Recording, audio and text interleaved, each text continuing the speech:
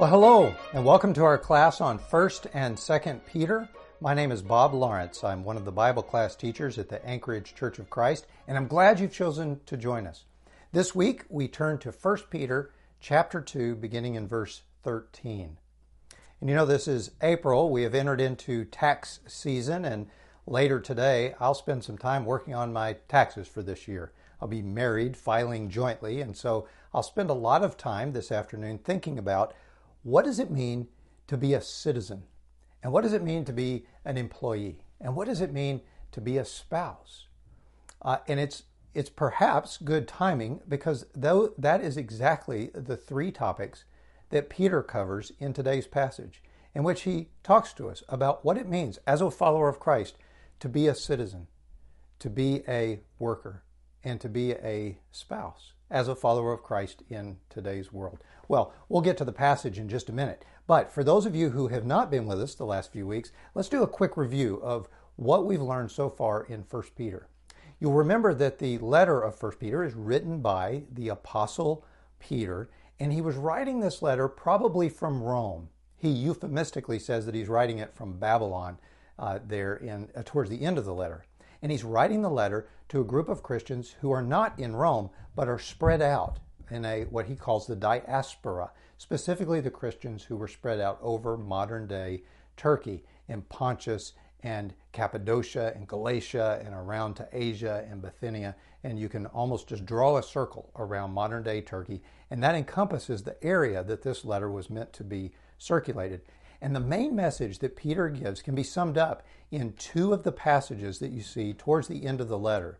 The first of those two passages is chapter 4, verse 12, when Peter says, "Do not be surprised at the fiery trial when it comes upon you, as if something strange were happening to you, but rejoice insofar as you share Christ's sufferings, that you may also rejoice and be glad when his glory is revealed."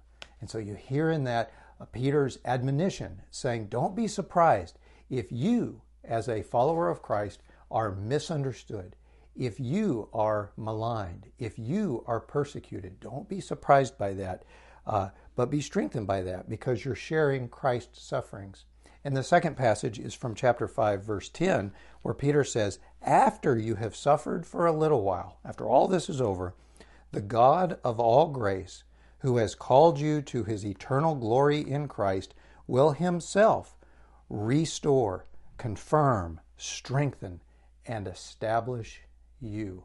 And so you hear in that Peter saying that one day God is going to make the world right again, and he will make things right again for you. So hang in there.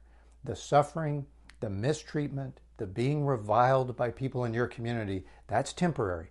What God is doing through you right now is changing not only you, but the entire culture and the entire community. He's changing the entire world. And so that's where last week we got the reminder where Peter says that you should remember who you are and whose you are. He says, because you are a chosen people, a royal priesthood, a holy nation, a people of God's possession, you conduct your lives among the Gentiles in such a way that even if they accuse you of doing evil, they will glorify God on the day that he visits us. And so that's where Peter probably thinks back to what he heard, at least on one occasion on the Sermon on the Mount, and probably many times, when Jesus said, you are the light of the world. You're a city on a hill that can't be hidden. So let your light shine before men so that when others see your good deeds, they will praise your Father who's in heaven. Well, that's what Peter has taught us up to this point, is reminding us who we are and whose we are and how that has an effect on how we live. And so we turn to today's passage where Peter talks about, well, what does it mean as a follower of Christ, as a chosen person, a part of this holy priesthood, someone who is God's possession?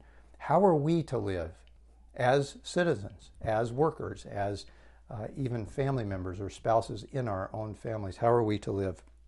Well, I think it's helpful to know, before we get into the passage itself, a little bit about the culture into which Peter is writing this letter. And so it's helpful to put yourself into the place of some of the very first readers of this letter.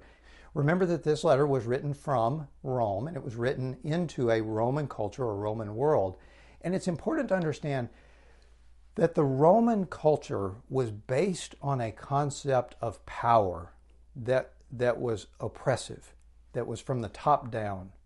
The rulers of Rome, the Caesars, and eventually the emperors would control the entire empire under their power and under oppression. That's how they took over other countries. It was a militaristic expansion of their empire. And when they overtook other countries, they would enslave large numbers of people.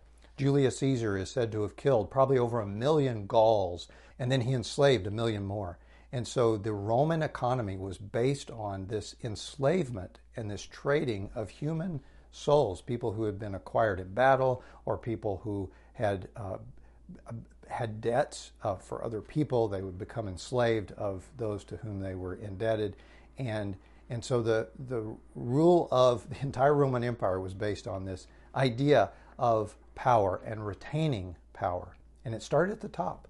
The emperor was the supreme leader, the one with the most power. But at the time this letter was written, the emperor who was in power was Nero. Nero, the emperor who became emperor at age 17 and then would grow into this narcissistic, egotistical bully who killed his mother, killed his wives, killed off his brother, tried to kill off his rivals, and thought of himself as the most enviable person in all the empire. This was the ruler of the entire Roman Empire. And you may know that Peter eventually will be executed by this very emperor. But that's the way the Roman Empire was. It was oppressive from the top down. And that oppression trickled down into the workforce. And so people who owned businesses or ran large farms or villas, or people who were in building trades, they would have this whole host of people who were in essence slaves or workers who worked for them, and they exercised their authority with this oppressive, powerful hand. And that concept of what it meant to control and to have power would trickle even into the family, where men are the ones who maintained control over the family, and the whole society was built under this idea of the men retaining control of the family, control of their property, control of businesses, control in politics, and women were oppressed. Now, the women of this period of time actually had many freedoms that they did not have even 100 years before, or 200 or 300 years before. And so they were gaining new rights at that time. But the women were very much kept at arm's length when it came to participation in the political process. Women could not vote. They could at this time own property and even run businesses, but they could not retain the rights for control of that property themselves. Every woman had to have, in essence, a male who served as the representative or the power of attorney over a particular estate. And women, unless they were the only person, the only child left of a couple, and there were no boys in the family, women could not be heirs of a family fortune or a family property. And so they were in many ways oppressed. And that's the way life was. Now, to some people, that show of power and that show of force was attractive. In fact, consider the perspective of Tom Holland. Tom Holland is a historian. Now, for those of you who are perhaps teenagers and happen to be watching Bible class today, this is not Tom Holland, the star of the Spider-Man movies. This is the other Tom Holland, the one who is the historian of Roman and ancient Greek and Persian times. And this Tom Holland, who studied ancient Rome and these cultures of antiquity, he, when he was very young, grew up as a Christian. And he remembers in Bible class that he was enamored not by God or by Jesus or the things that he read in the Bible. He was enamored by these other cultures. He says that he was in some way drawn in and seduced by power.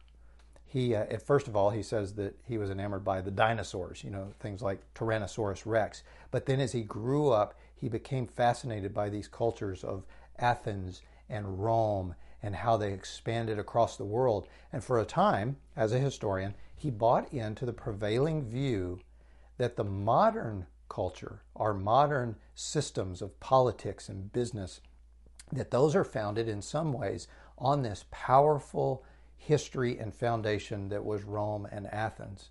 But as he studied it, he found something that surprised him. Consider what he says about those cultures. He says, "The years I spent writing these studies of the classical world, living intimately in the company of Leonidas and Julius Caesar, only confirmed in me my fascination for Sparta and Rome, even when subjected to the minutest historical inquiry, did not cease to seem possessed of the qualities of an apex predator. They continued to stalk my imaginings as they had always done, like a tyrannosaur. Yet great carnivores, however wondrous, are by their nature terrifying. The longer I spent immersed in the studies of classical antiquity, the more alien and unsettling I came to find it."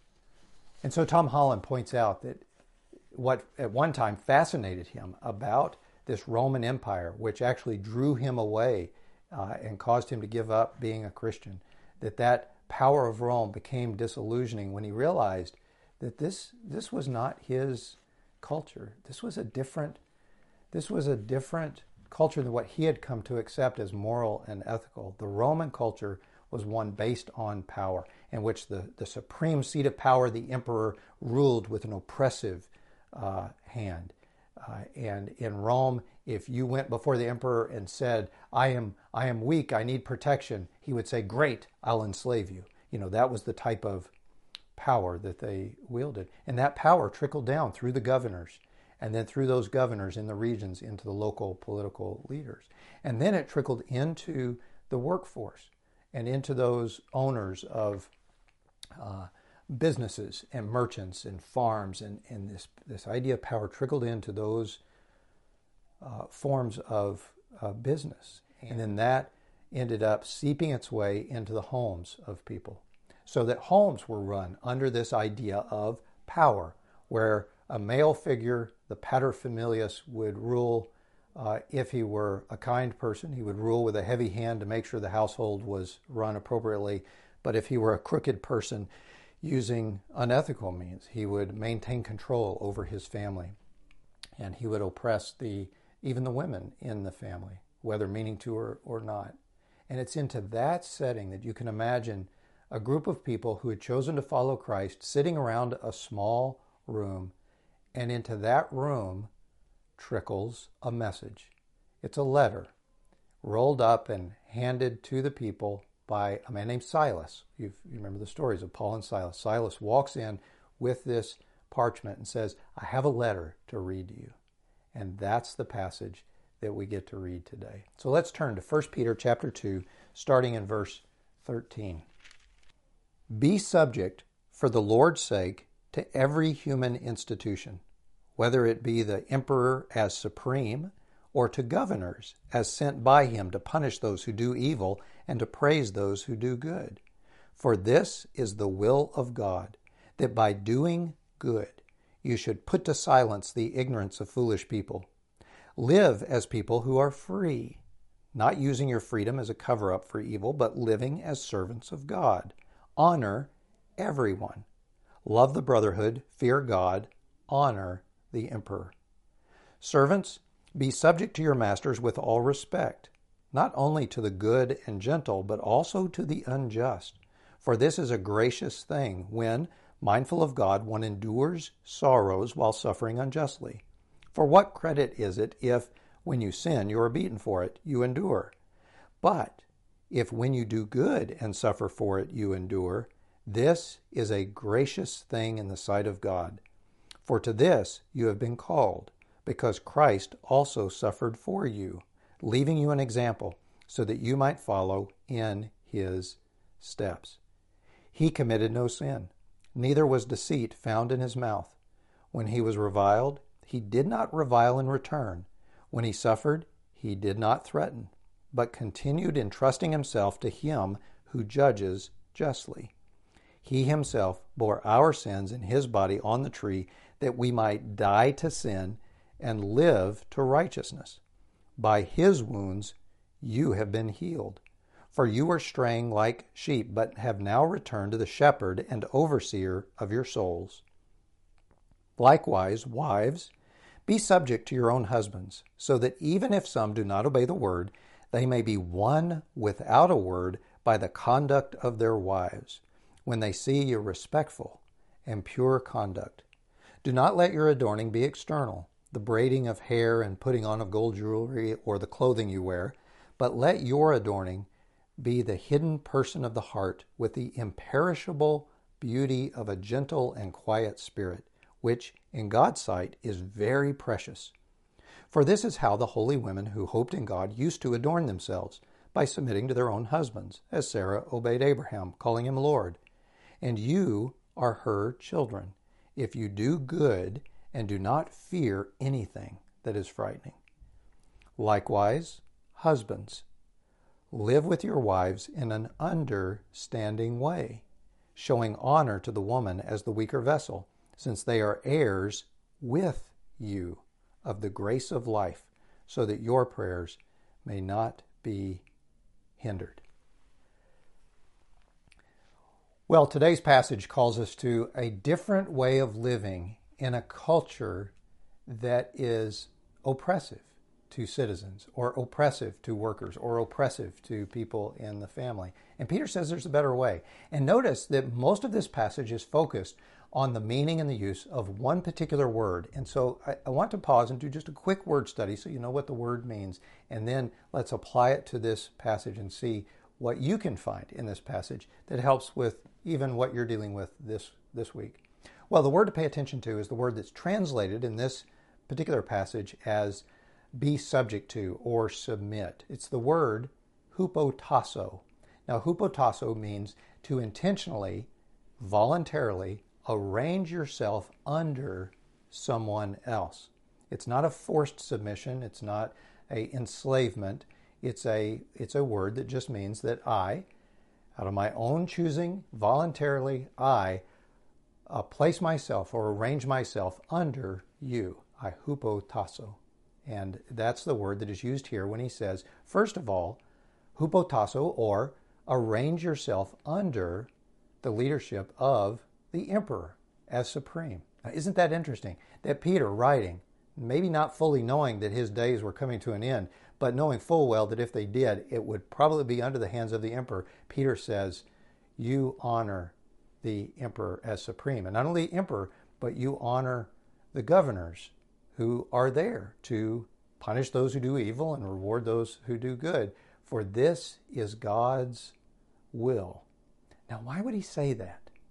Now, at first, that may not make sense, especially now that you've heard a little bit of the oppressive nature of the Roman Empire. Why would Peter say that this is how Christians were to behave? It's because that's what he learned from Jesus. And it will make sense, especially for those of you that work in a setting like state government or federal government. Those of you who have ever worked in that setting know that really the work done in whether it's municipal, state, or federal government, the day-to-day work is mundane, day-to-day problem solving just to keep things running. Most of the people who are working in some form of municipal, state, or federal government are just trying to help get done what needs to for the community itself to run. And so the governor's job, or in this case, even the emperor's job, is just to make sure that there is a system of roads that is functional, that the potholes are filled. But at the same time, we have to get kids into school. And so how do you make sure that the money used to pay for the repairing of the roads doesn't take money away from the education of children or the health care provided to people within the community? How is it that you make sure that that food is available for everyone, within the community, and that it's not inappropriately diverted from people who really need it to those who have plenty and aren't willing to share? How is it that you punish those who are criminals and who violate the rights of others? And how do you make sure that your justice system is not inadvertently creating more criminals by concentrating people into a setting where they're teaching each other how to be more criminal? How is it that you have a criminal justice system that is restorative and teaches people to be better citizens? How do you keep all of these different things in balance? That's really what most of government work is about. Staying up late at night in meetings, trying to balance the rights of some people against the rights of others, and making sure that these interests are fully aligned, and that really each of us are able at night to go back to our own homes and sit around with our own families and enjoy life in a particular community. That's the work of government. Well, you can imagine that in a government setting, there is a lot of noise. And that noise is created by people who, pushing their own interest, will push their way into an audience with the governor, or back in this period of time, with the emperor, and try to have their interest advanced. And they will use manipulative means and oppressive means and cunning means to try to gain that power. And so the day-to-day work that really needs to get done to make sure that the community is functioning properly is interrupted by this constant noise of different interests that are trying to push their way in. Well, imagine what it's like for a governor or a leader in a municipal area to have a group of people walk in who are followers of Christ, and they walk in not to push any one interest, but they walk in with one message. What can I do to help? What can I do to make this community the best community that it can be? Peter says that for people to do that, to intentionally place themselves under the authority and the leadership of the local government, it has a silencing effect of all of that noise. It instantly silences the foolish talk of people who are agnostic, who are ignorant, and who just don't know what really needs to happen in that community. And that's Peter's point, is that a group of people who are followers of Christ are to be different and are to put themselves in subjection, or to intentionally arrange themselves under the leadership of the local government, because that's the way God set it up. And they do that because that's the way Jesus did it. And then secondly, he says in the same way, this applies in the workplace. Now he uses a term here that doesn't mean slave. It means more of a household servant. So it could mean a slave in the Roman Empire. In a modern day sense, it probably refers more to what we would think of as an employee. And Peter says to the employees, you, hupotasso, you voluntarily arrange yourself under the master over your business or your work. And do it regardless of whether or not they are good and treat you well, or if they're crooked, he says, and treat you poorly. And he says, why do you do this? Because if you voluntarily walk in as a follower of Christ and your message is different than any other employee, not demanding, I demand to be treated this way or that way, but he says you work in such a way that even if you're accused of doing what's wrong and you're punished for doing what is right, even if that happens, you can rejoice, because that's the way they treated Jesus. You see, the interest here is at the civic level, that the Christians in that community are a part of what God is doing to change that entire community. The Christians who are in the workforce are there to help change the lives of the people with whom they work and the people for whom they work. And so you be the kind of person that even if you're punished for doing what is right, that is not a problem for you. It would only be a problem for the employer when they recognize that they might lose you, because you, as a follower of Christ, are one of their most valuable assets. And in that way, Peter says, you are like Christ. You treat them the same way Christ treated you. He who bore your sins in his body so that you could die to sin and live for doing what is right. You do the same thing within the place that you work. You bear the burdens of that Jesus bore, of putting on that culture and doing what is right, with the idea that in the end, everyone is changed into doing things right. And ultimately, the hope is that people follow Christ and become righteous. And then Peter says this is the same principle in the home too. He uses the term likewise, meaning we're still on the same subject. This idea of voluntarily arranging your life under someone else applies to wives. And he says, wives, voluntarily arrange yourself under the leadership of your husbands. And he's especially interested in those cases where, like some of you, you are married to someone who is not a Christian, who does not share the same faith. And Peter says it is so important that you not walk out of that situation, but rather you're voluntarily arranging yourself under the other person is with the interest of saving their soul. Because even if they're not won over by the word itself, they will be won over by your life, by the conduct of your life. This is stretching back to what he said earlier in the letter when he said, conduct yourselves in such a way that others will see what you do and eventually glorify God. And he says to those of you who are women, you be attractive to your husbands, not with what you wear or because of your outward beauty, but you display that unfading beauty of the gentle and quiet spirit, the Spirit of Christ in you, and let your husbands see that. And he says that will, in some cases, actually be what wins over your husband to a faith in Christ. And then he turns to the husbands, and he says, basically in the same way, husbands, you live with your wives. This translation tries to capture the meaning because he doesn't use the same word hupotasso here. He actually says, you live with your wives in a way that is knowing or knowledgeable. And the point there, even though Peter uses a different word, is to say, husbands, in the same way that you do for the emperor or the governors, in the same way that employees do for employers or slaves do for masters, in the same way that women do for their husbands. In the same way, husbands, you live in an understanding way. In other words, you stand under or in a way that recognizes that your wives are the weaker vessel. And I want to pause here because when you read that through and only use the filter of kind of a modern understanding of what that term weaker vessel might mean, you may be distracted. Peter is not here using what has been called benevolent sexism, where he's saying those women who are fragile or weak need protection, and so husbands, you protect them, which is sort of a kind way of still saying that women are weaker and not as powerful as men, and so that's been called a benevolent sexism. That's not what Peter's doing here.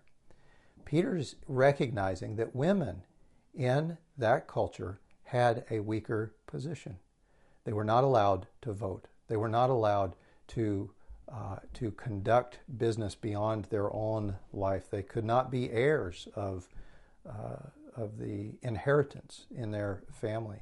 They were still kept in this weaker position. And so Peter says, husbands, you, just like a vessel that is oppressed in your society, you get under that and you lift them up. So it's still that voluntary idea of putting yourselves under someone else, but in a little different way here, in which he says to the husbands, you treat these women in your life not as the culture treats them. In the culture, they cannot be heirs, but not so in your household.